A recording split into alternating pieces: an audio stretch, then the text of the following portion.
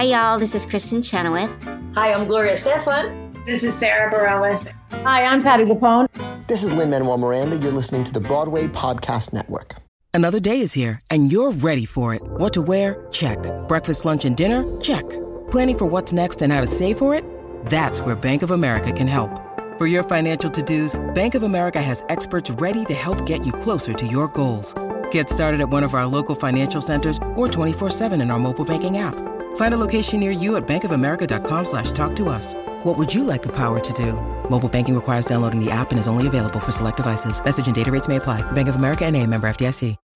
When you need mealtime inspiration, it's worth shopping Kroger, where you'll find over 30,000 mouth-watering choices that excite your inner foodie. And no matter what tasty choice you make, you'll enjoy our everyday low prices, plus extra ways to save, like digital coupons worth over $600 each week. You can also save up to $1 off per gallon at the pump with fuel points. More savings and more inspiring flavors make shopping Kroger worth it every time. Kroger, fresh for everyone. Fuel restrictions apply.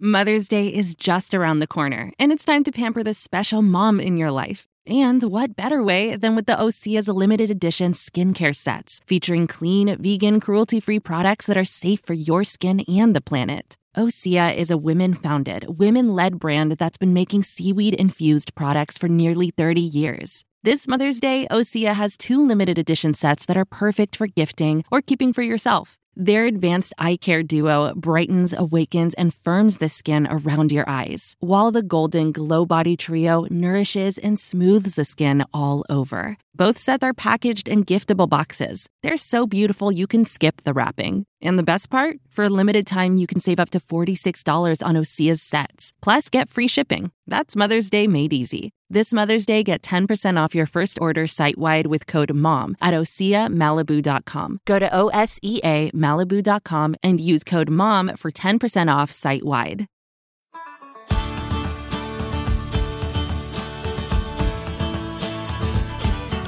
Hey folks, you're listening to The Hang, hosted by the Broadway Podcast Network.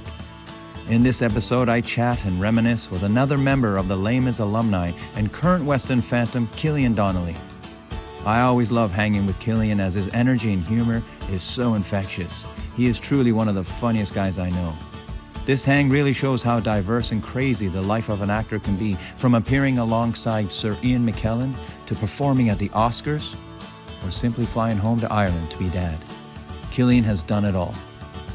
Hope you enjoy. Killian Donnelly, welcome to The Hang.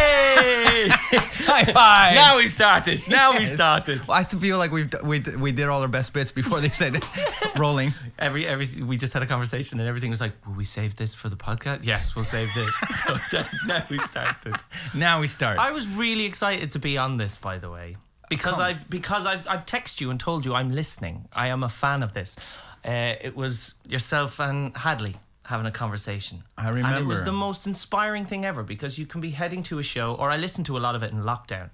And you know yourself how it was. If you want to kill an hour in lockdown, go for a walk. But just listen to, I suffered from that with my voice, and I suffered from that. And when you hear people who inspire you talking about that sort of thing, it builds up your confidence. It's really nice. So when you gave me a call for this, I was like, yes, let's do it. Come on. Honestly, really, really. Well, I have to say, I know what you mean when you hear other people who go through the same trials and tribulations. It validates you thinking, oh, I am on the right path. Oh, I am human. Yeah. This is okay. But I never thought this podcast would do that. So it meant a lot to me when you did reach out, because I was thinking maybe I should stop doing it. No. But I always do that. As artists, I don't know, sometimes you get on stage, you're like, what am I doing? But here's the thing that I wanted to ask you, because when you start with a podcast like this, it probably doesn't pick up until a few episodes or even a few years down the line that suddenly people discover it.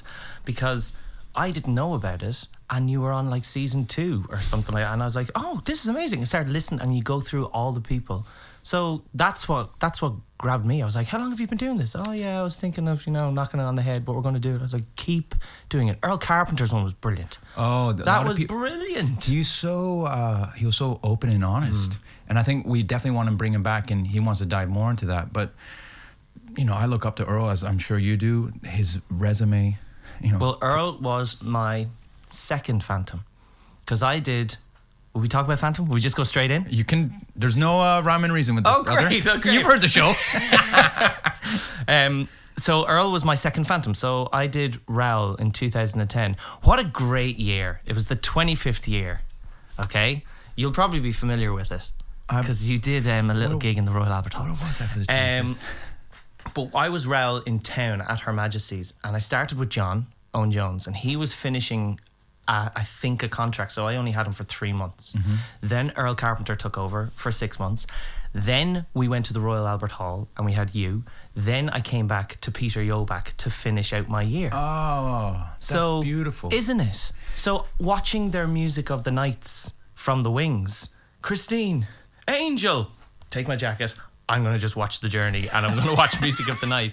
But it was amazing to see how everyone did it completely different. Mm-hmm. So my Phantom is like a NutriBullet of the 4V. Just going, oh, he did that. Oh, that's good. I'll take that. And it is amazing to see from the Wings how the audience's reaction at different times. Earl was a master of stopping everything silent. Yeah. Stopping everything, and we all hung on to his in-breath. And we all breathed with him. That was such a lesson of how he did that. He's super brave on stage, and he's a master of his craft. And he's, it shows, his experience shows he's done a ton of work. There's a great confidence there. I was given the Phantom had that gorgeous tradition of saying goodbye to people, and you would all meet in a dressing room and someone would do a speech and say farewell to them. And someone came in, will you do Earl's speech? I was like, yeah, I'd love to. So we all piled into his dressing room, the Phantom. We all just rocked in. He was like, what's happening? Out of my room. We all stood. But it was amazing because I've always said, if you want a lesson in acting, buy a ticket to see Earl Carpenter. Because he was my first Javert, my first ever job. In 2007, I think, was Les Mis, and Earl was Javert. His stars from the Wings. It was a lesson in just deliver the text. Mm-hmm. You don't have to move. You don't have to look angry. You don't have to bang a table when you want to make a point. Just deliver the text and hold the eye contact with the audience. It reminded me of Billy Elliot, where I was the brother, Tony, mm-hmm. and the associate director, Julian Weber, who has directed it with Stephen Daldry since the start. He was doing a scene where I'm shouting at the coach because she's been taking Billy for lessons. And there's this amazing scene, and I just have to deliver it. And he taught me, when you've got a big, long monologue, allow for the previous thought to fire the next thought. So if you and I are in an argument, you get really angry and you're trying to think of the next thing, and also why have you got that, and also another thing, and you have to build and build and build and build. But it doesn't mean that there's necessarily going to be a climax, a moment. It's just you're panicking and you're panicking. And he taught me that great lesson, and I did it and I did it and I did it and I did it, and I banged the table, and he went, oh, you ruined it. I went, what? You ruined it. You banged the table. Yeah, because I'm angry. Yeah. But you would have held us if you hadn't have banged that table, because we just would have hung on to your every word. But the moment you banged that table, we all went, he's angry. He lost us. He's lost our respect because he banged the table. It was such an amazing lesson. Earl always did that. Earl always held eye contact and stars. He would just stare at the audience. He wouldn't bang the truncheon. He wouldn't have to move around. No. He would just focus. Oh my God, it was amazing. Amazing. I feel like I should have had Earl Carpenter on this podcast. He'll waffle about me. What were you, Killian? He probably mentioned me a lot, did you? Not once. He didn't. That's interesting because you and I have similar stories. When I was Raoul, Earl was my Phantom, and I would watch from the wings. And I was thinking the very similar thoughts, just how brave he was and how comfortable he was in his skin, in the Phantom skin. Mm. Would you watch thinking, I want to do that? Oh, yeah, 100%. Yeah. I was Andres, or I was a swing at the start, which was the best training I've ever had. People always ask me, where did you train? And I go, Les Mis, basically, because I never professionally trained. It was Les Mis. It built up my voice, built up my confidence, and playing a character to a character to a character. And, oh, you're Fui tonight. Oh, you're Kofrak tonight. Oh, you're Comfair tonight. Just changing every night. And I'd constantly make it the route to go down and watch stars. And yeah, it was incredible just to see, he's not moving. other Javers would come in, understudies would go on, and they do an incredible job. But I was like, they're moving, they're moving, they're going. There was a lot of that, and I still think there is, where I've been an understudy and I've gone, oh, he does this and he walks to the left, so will I walk to the right? He doesn't put his foot in the chair, maybe I'll put my foot in the chair. And I'm thinking that's the wrong way to be thinking. Yeah. David Thaxton was my Andres and I was his understudy, and he was incredible. So I just went, right, I'm just going to copy what he does because it's perfect. Well, he's another one who's very, and I say this in the most complimentary way, economical with his energy and physicality on stage, because he's brave. Less is more. Yeah. But he's another student of the Earls and the Johns, because he would have watched them I'd go down to watching the Wings and he'd be already there. I loved watching from the Wings. I remember stage management, Les Mis goes, do you ever go to your dressing room? I'm like, what am I going to learn in there? Yeah. What a free education we had. Yeah. And it was one of the few shows, I've been lucky to do a few, but it was one of them where people go, are you not bored of watching it every night? No, you can't possibly. It's like Pulp Fiction, because there's so many different little stories going on. Yeah. And then an understudy would go on. And then you change tracks, especially being a swing.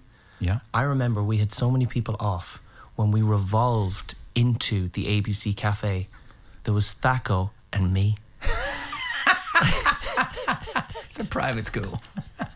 And 2 guys ran in. So there was 4 of us. No, there was Thaco, me and Grantaire. But I remember Grantaire went, we're going to lose. I remember sometimes, because there'd be days, you think COVID keeps people off now. Back then, I'm like, we had more people off before COVID. Yeah. So once, you at the barricade, listen to this.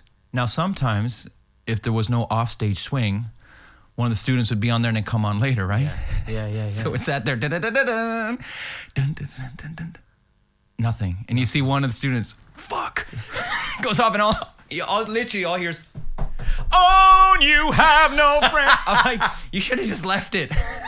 So here, I pulled a prank on Earl, and you can ask him about this, and he didn't like it. Rightfully so, but it was his last day. So we were on the last matinee, I was like, oh, what we do? So I said, I'm not going to show up for the warnings. I'm not going to show up. So Earl is standing there ready to go on as Javert, so he'll have to do it. But he did the 10th anniversary timing. So it was very good. You at the barricade, listen to this. No one is coming. He was like, you at the barricade, listen to this. No one is coming. I was like, oh no. And he went, I didn't like that. Yeah, I'm really, really sorry. I'm never having again. One of those things where this will be a brilliant idea, right? Yeah. Why isn't anyone answering me? I'm going to do it anyway. Yeah. One night, in the attack on Rue Plumet, is that with the Thénardiers? This is hilarious. He all fucks around. Yeah. I'm watching from the wings, and I'm thinking, where's Thénardier? So Troy Sussman, Aussie actor who was in the cast, I think he was one of the gang members, but he was a Thénardier understudy. So he had the thought, well, I'll just start doing his lines and make it like a gang. Yeah. But he was thinking so moment by moment, he forgot his own Babby lines. That he's about to do his lines. What do I care? Who you should rob? Give me my shirt. Give me the job. Or what other lines are. And then you shut your mouth. He's answering himself. So he sounded like a schizophrenic attack on stage. Yeah. But at that point, he's like, I've committed, but I got to do all the lines now. I thought, look at him. What a nutter. I had, because I was a swing, you had some business where you had to get rid of the rifles. You had to pretend to be hitting and you had to pass them down to stage management. And because we were so down, I had to get all the rifles. So I looked like a gun runner, just running around going, come on, they're fighting. Give me your rifle. Yeah, they're fighting. Give me your rifle. Get her a rifle. I was like just handing the rifle. Anyone in the audience would be like, why's he getting the guns? That's not how you win a war. We did a gun running thing because I did the Les Mis movie.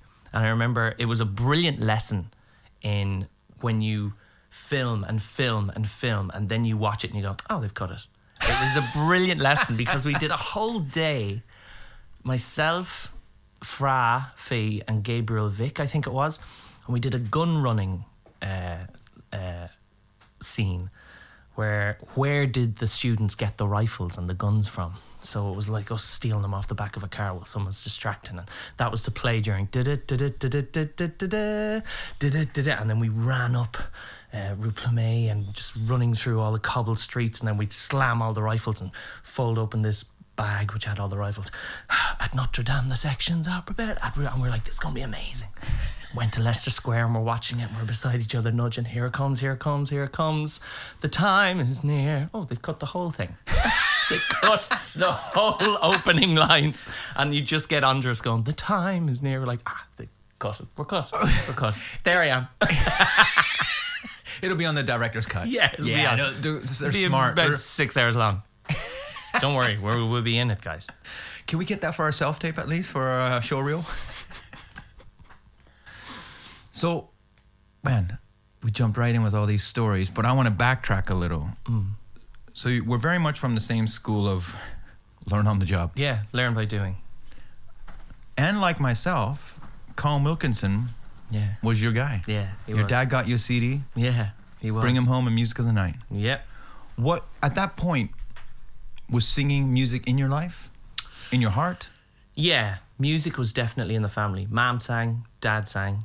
Mom led a choir at the local church. Dad played guitar.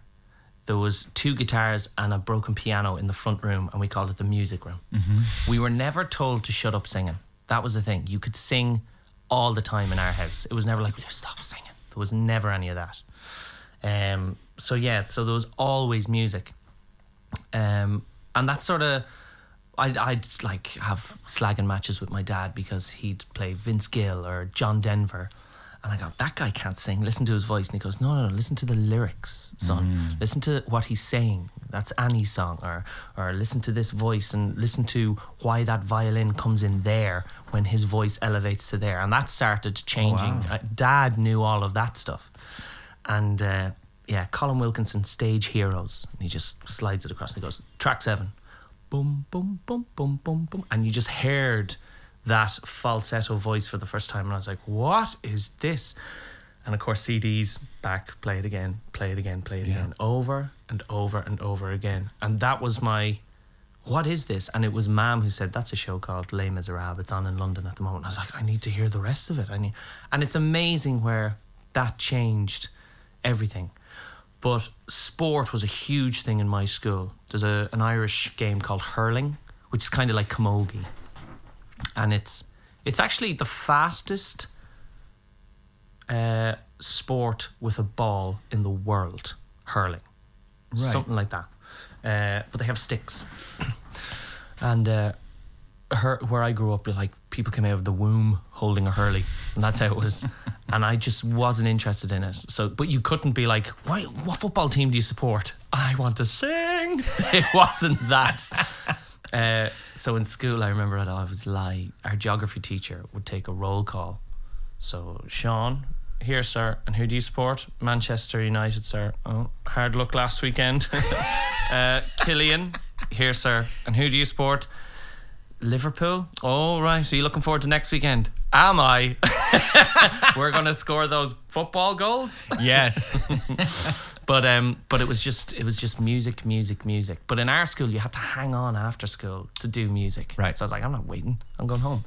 It was never in the curriculum, which I think now it is.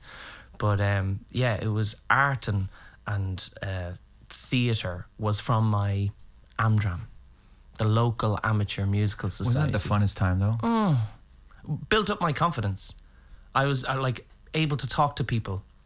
I think it was because I saw sport and the football lovers as, football, musicals. What are you doing musicals for? Yeah. And then when I got into an Amdram, suddenly there were these beer-bellied bald men with pints going, did you ever hear Jesus Christ Superstar 1976? I was like, I did. Oh my God. Colin Wilkinson's amazing, isn't he? Well, back then it was C.T. Wilkinson. It was C.T. Yes. And to this day, my dad still refers to him as C.T. as if they're best mates. Do you want to hear a great story? So Colin Wilkinson was playing at the Bord Gosh, which is like the big theatre in Dublin. And I got myself and my dad tickets. And we knew his manager. And it's just one of those beautiful Irish moments. My dad's watching Colin Wilkinson. He goes, "Jays, there's Jimmy Smith on guitar." And I went, "What? Jimmy Smith? Yeah. Who's Jimmy Smith? Yeah, he lives across the road." Like, I was like, "Oh my God, what, Dad?" So I texted the manager, and he said, "Yeah, come in back and you can say hello to Colin afterwards." I was like, "Oh, amazing." The place, the green room of the Board Gosh was packed. So Colin had just done a show, and he's not going to be talking to everyone. I was like, "Dad, we'll just shake his hand, say well done, and we'll move on." "I want to talk to him." Not like that. He's just done. I'm saying hello to Colin. And everyone in that room, "Hi Colin, we saw you in Les Miserables at the Point. You were amazing." "Oh, thanks very much." "Hi Colin, we Les Miserables, we saw it 1999, you played Val. Oh, we saw it at the Point." And your father was insisting on, "I want to talk to Colin." Yeah, "I want to talk to Colin. I'm going to say hello to him. Just say well done, really enjoyed the concert, and we'll go." He's probably going to rest his voice. He's not going to talk much. My dad had seen Colin when Colin wasn't Colin Wilkinson. He was doing the pub runs. He was doing the gigs with the guitar. And I can't remember the guy he used to sing with, but let's say John Riley. And he came up and I went, "Hi Colin, I'm Killian, I've met you before." "Oh, Killian, yeah, hi, how are you? This is my father, he introduced me to your music." "Colin, I saw you in Old Ned's pub and you were with John Riley." And Colin went, "Oh my God, that was like what, 72, 75? It was 75, and you got up on the bass bins at the end and you were playing the banks. Oh my God, we always finish with the banks. Oh, that's going back." The arms folded. The two of them had this amazing conversation. And then he went on to the next people. "Hi Colin, we saw you in the Point. It was great." And I was like, "Yes, Dad. Yes, Dad." That must have been so refreshing for Colin. Yeah, and you just see the man, because he must know that how people see him, and he must get it all the time, but he's so humble, he's so pleasant, and it's incredible. It's incredible to see the man actually come out going, "Oh, we used to do that. We used to actually be there every month, and it was on the third Friday of the yeah, we'd go and see you every Friday." And I loved it. I was like, "Yes, Dad." But Dad got me into all that music, and he came over to see me when I was in Les Mis, over and over and over again, like proud of himself that he goes, "I've seen it 36 times. And it's like, "Oh, get a life. Oh my God, Dad, go see something else." And he would go and he'd go, "I'd go to see that matinee and then I'd go in that night as well." I go, "You're not going to see it." "I want to see Les Mis. I've gotten you a ticket to Jersey Boys." "I don't want to see, I don't know it. I've never seen it." "Just go and see another show other than Les Mis." And he'd go see Jersey Boys, be at our stage door afterwards. And I go, "Well, geez, that's the most amazing thing. I'd go and see that tomorrow now." It's like, so go see shows, Dad. "Oh, don't get me a ticket to Mary Poppins." "Oh, it's absolutely brilliant. She flies. She flies." She flew over me head. And it's brilliant. Did because you've had a nice reign with Les Mis with many parts, whether it's covering or doing them. So Enjolras, Javert, you've been on for. Yeah. You've played Valjean. Yeah. And all the students. So has your dad seen all those? Oh yeah, every single one. And Mom would ring me and go, "Are you on tonight?" I go, "Yeah, I'm on tonight." "Who are you on for?" It's pointless you asking what character in Les Miserables I'm on for, but I'll tell you. Brujon. Liam, he's on for Brujon. What is it? Brujon. "Oh yeah, very good." They wouldn't know who it is. And then tomorrow I'm on for Kofarak. "Oh wow, what? Say that again for me?" Pointless. He's just one of the students. Don't worry about it, man. But they'd love to come over and love to see it, and they're sort of. How did your dad feel when he heard you do Bring Him Home for the first time? Dad, when did Dad see me do it? I think Dad didn't see me until I was playing the role, possibly in Ireland. He would have heard me singing at concerts. Of course you did it in Ireland as well on that tour. Yeah. So I was doing the original in London, and the new, as they call it, production was going out on tour in 2019. And I was like, I want to do that tour. I want to do the new version. And you know, as a working actor, if I come across as a good Valjean and I have that direction under my belt, I can help them out. If, hey, it's going to Dubai for 6 weeks, will you jump in and do Valjean? So it's that sort of a thing was where my head was at. But then they turned around and said, it's in Dublin for 6 weeks for Christmas. And the last person to play Valjean in Dublin was Colin Wilkinson. I was like, I have to do it. I have to do it. So I got one of these lovely messages going, Cameron would like to take you out to dinner. And I was like, what? What are we going to talk about? That's exactly what I thought. What? Will I do that voice I do? Hey, how are you? Will I be me? And immediately he just set the bar of everything was relaxed, everything was chilled, and we talked about everything but Les Mis. Awesome. Family, and exactly as you said, where did I start? And I asked him what got him into it, and he wasn't just being pleasant, he was answering my questions and talking, and it was just one of the most amazing dinners. And a week later I get the offer and I accept, and I had never seen like the UK. I'd been living in London for 12, 13 years, but I'd actually never gone as far as like Liverpool or certainly Edinburgh. And I wanted to do a tour, and I wanted to do it, and it was the most incredible experience, getting to sit down in 6 weeks in venues. I had a dog with me, so I took the dog with me on tour, walking beaches and everything. It was just incredible. I think I would prefer touring England than a West End run. Yeah. Given a choice, if they're both like the same role maybe, England's got some beautiful spots. And of course you're going on privileged conditions, you're well taken care of, but you see some great places. Unbelievable. Plymouth was the most beautiful place. Eastbourne. Yeah. No, Eastbourne's great. Where did we go? Oh, Plymouth, yeah. Or you go to like, I don't know, we were obviously Les Mis, I don't think can fit in Bath, but you go to those do you want to hear a great story? I do. Okay. Strap in. We're in Newcastle, and what a city. Unbelievable. Yeah. And you know when someone's in, apparently someone's in. And at the start of Les Mis, we're rowing, and Lee Ormsby is beside me rowing with me. How funny is Lee Ormsby? Well, here's the perfect example. Have a good show. Yeah, have a good show. Okay, getting into my Val Johnny bits. Here we go. Ooh, I'm Val John, about to row. Here we go. So Ian McKellen is in. What? Bom, bom. And I'm like, what? Is he in? Is he in? Where's he at? Where's he at? And then there's these line of boxes in Newcastle in the theatre, and we're like, that's where he is, that's where he is, that's where he is. So we're all performing to here. Brilliant. He was actually here. Nice. We only find out at the bows, we're like, oh, we were way off. Who's that? That got the whole show. He comes backstage, gives me a massive hug. Oh. And I wish I was as well educated as that man on theatre, because he gives me a hug and he goes, oh, and of course, Frank Matcham. And I went, yeah. And he's the designer, the architect he's the designer of the theatre. Right. So he's saying, yeah, worked. So I went, yeah, it's beautiful. It's beautiful. Yeah, it's beautiful. And my arms around him, and I was like, this is Ian McKellen, this is amazing. It wasn't until I go home, come in the next day, he's at our warm-up. He's doing yoga with all the cast doing their warm-up, jumping jacks, and I'm going, what's he doing here? Since when does Les Mis do physical warm-ups? Well, we do it now for the new one. All right, okay. So he's doing the warm-up, and we're doing the vocal warm-up, and I was like, what is happening?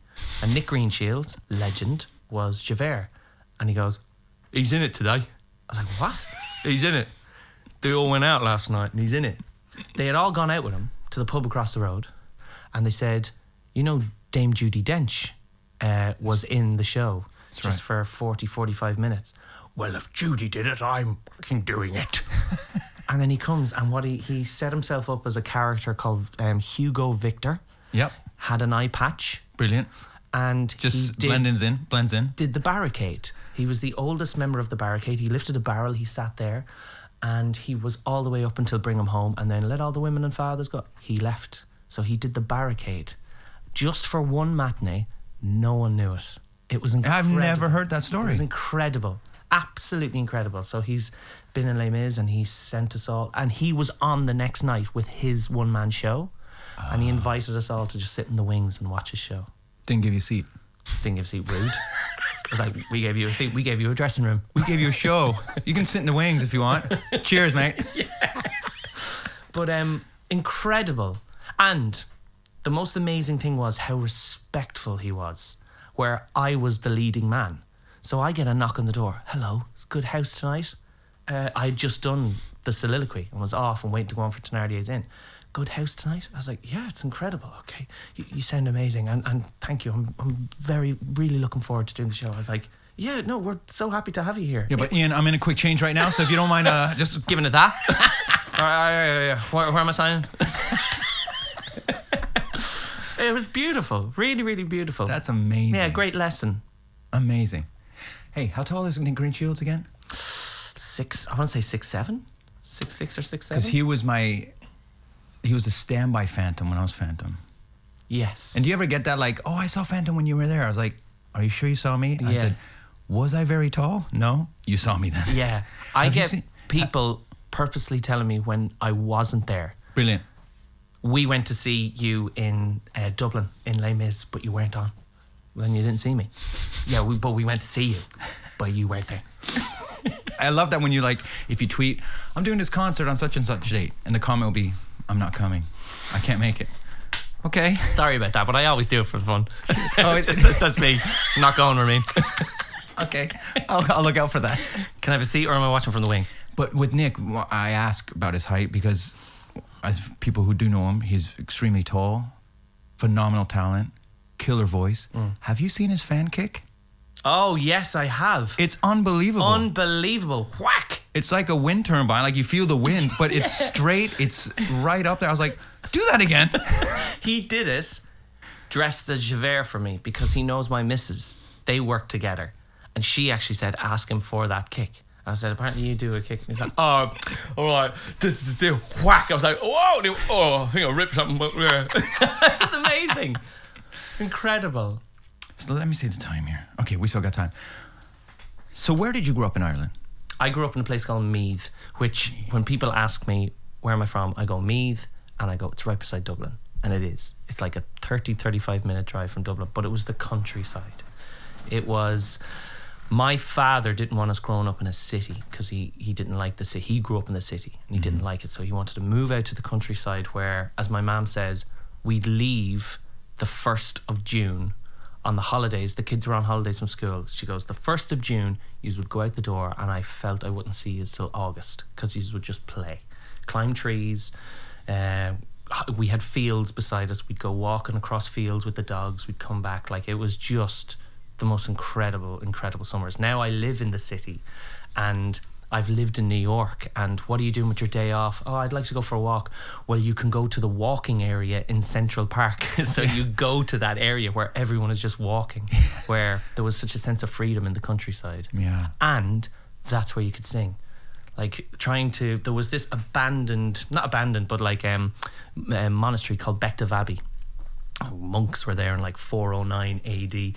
But we used to play army or hide and seek or chasing when we were kids. But we used to sing, and the cloisters area, the echo and the reverb was just amazing. So we would sing, like I'd be one end and my friend Barry would be the other, and we'd sing to each other, really singing these massive things. It was incredible. That was our backyard. See, life and imagination before cell phones and social media. Yeah, 100%. We made do, as my mum said. Yeah, it was really, really amazing. I miss it. And now I have a kid. And now I'm going, I'd love him to just... Because he loves to run. You put him down and he's gone. So we try and find closed-in areas.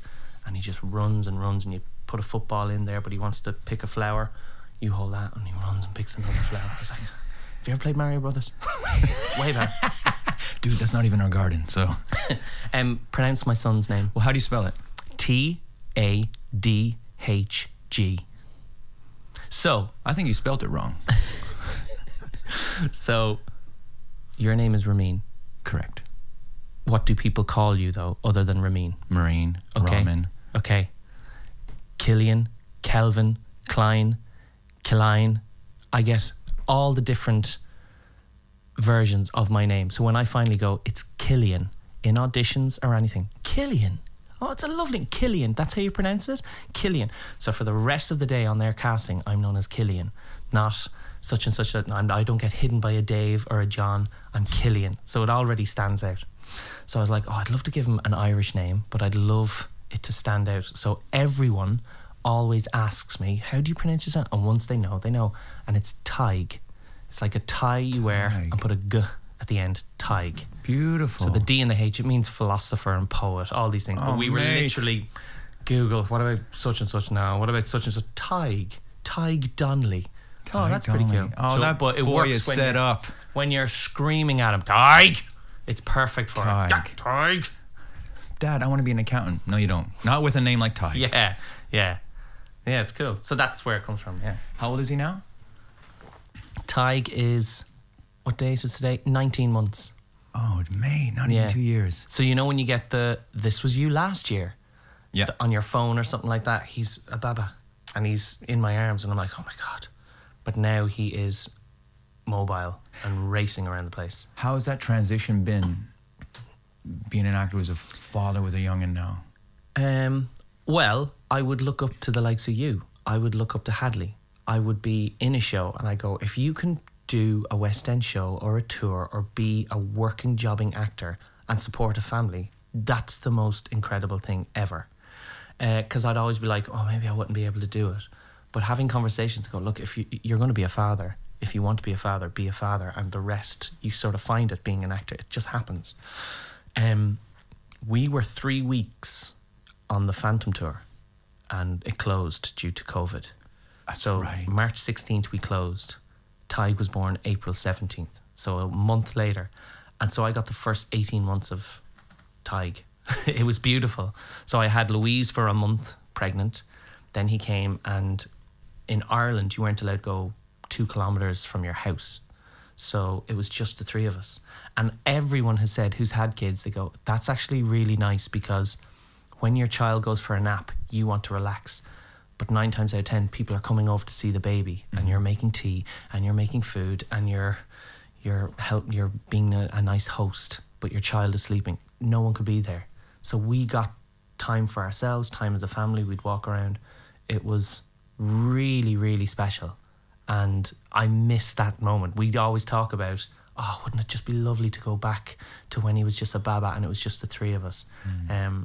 Yeah, a lot of people say, oh, I miss those moments. I never get that. It's been hard because they're at home in Dublin and I'm over here for Phantom. Are they? So they came over for the summer and Louise is working there. So it was never going to be a thing, right, Daddy works and Mammy stopped working. It was always going to be, no, you keep working and we make it work. So we have a house in Dublin and I have a place here. So I'm going back every Tuesday as our day off. So I go back every Tuesday and I'm back every Wednesday. Holy shit. And people say holy shit, but if I get a 9 a.m. flight, I'm in my house for 10:30. Perfect. So we live close to the airport because Dublin's tiny. We live 10 minutes from her parents.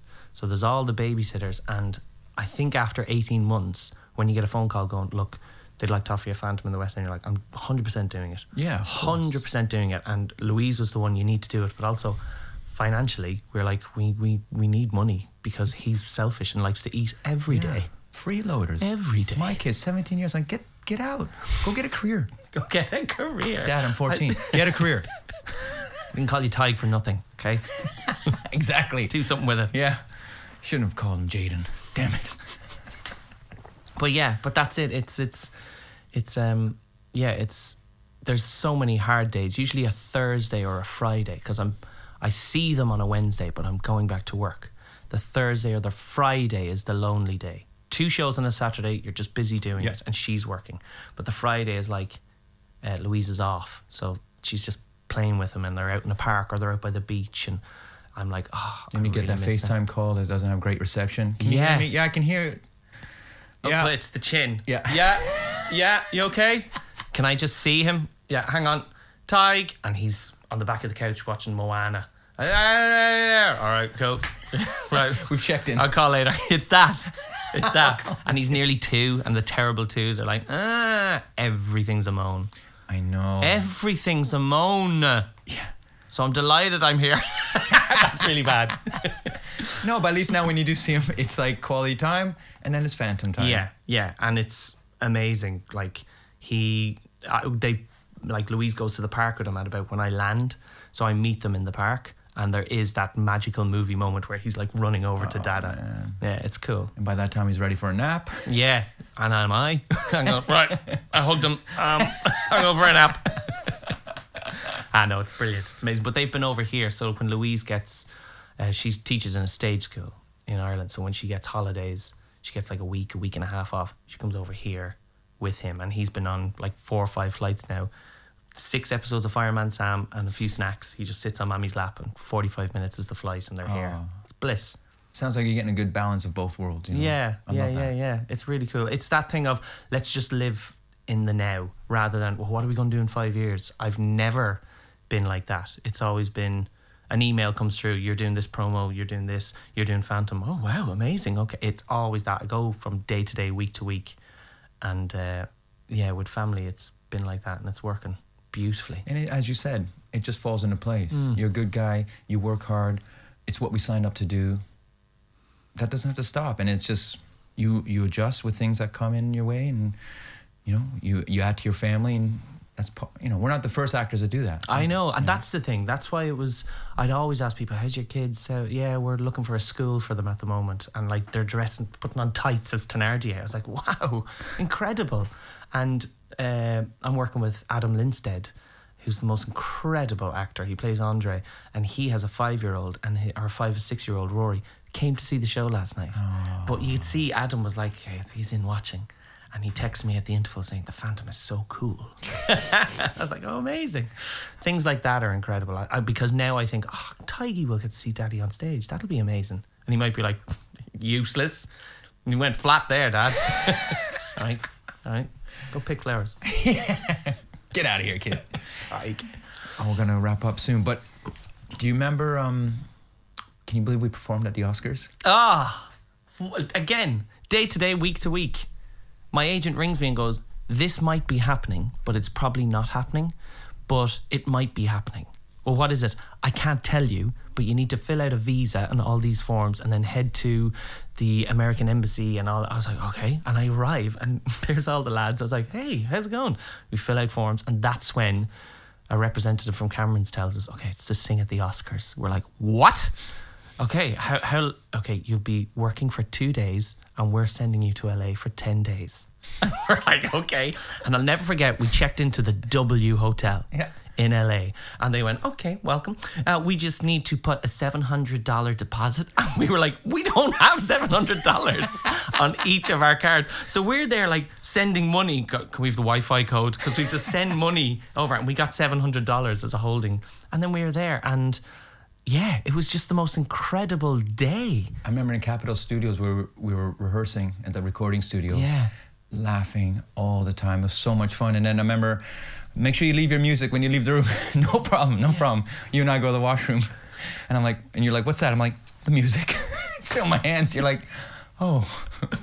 Ramin, did you give the music? Yes, sir. No bother. I remember looking in another room, and there was Seth MacFarlane learning a dance, and I was like, oh, that's amazing.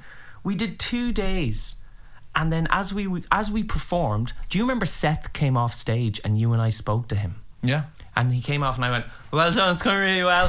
Thinking he'd just go, thanks. But he turned around and he went, really? And then you just took over and you went, man, it's so good. That opening with Shatner was brilliant. And I was like, his opening with Shatner was very good.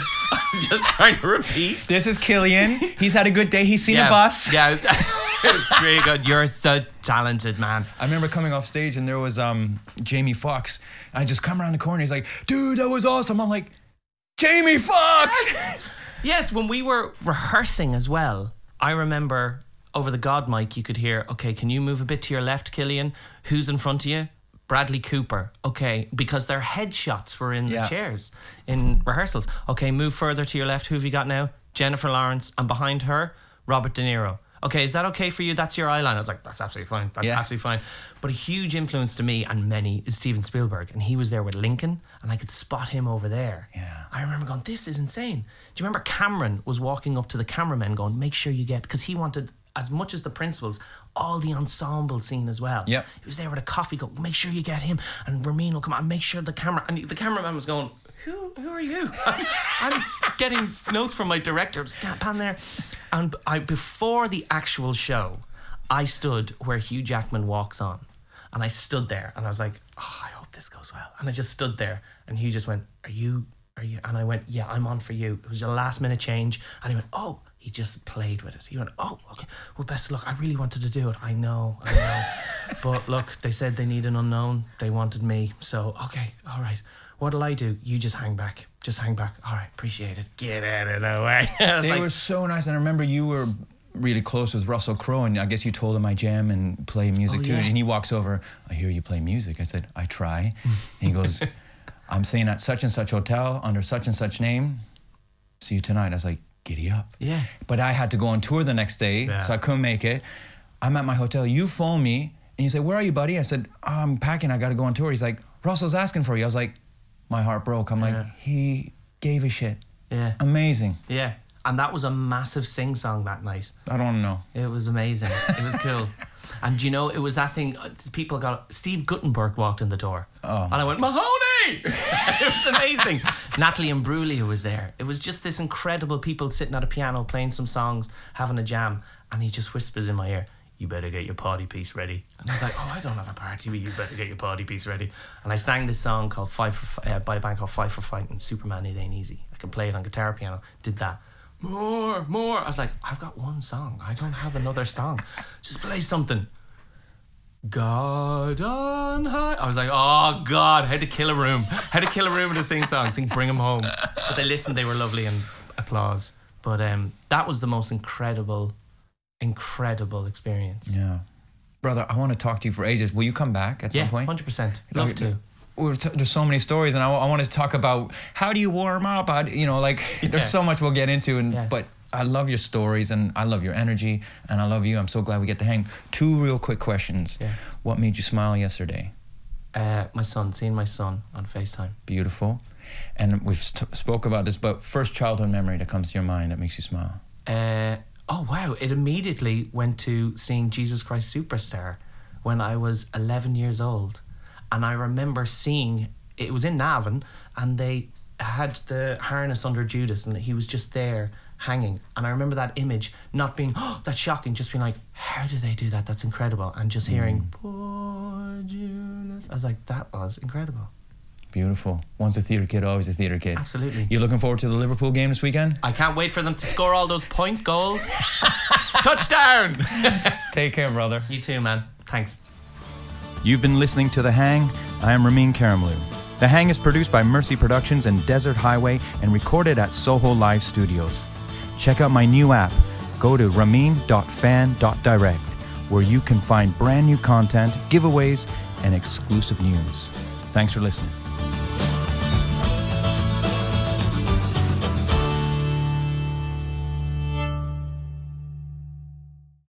Hey, it's Leslie Odom Jr. here on the Broadway Podcast Network to tell you about the Rise Theater Directory, a program of Maestro Music. Rise is a national online resource designed to connect and empower backstage and administrative and creative theater professionals from underrepresented backgrounds. If you work or aspire to work in the theater community, this can help you find your next project. And if you hire theater professionals, search the Rise Theater Directory to find your next team. Create your profile now and get more information by visiting risetheater.org. That's theater with an RERISETHEATRE.org, because only together we rise.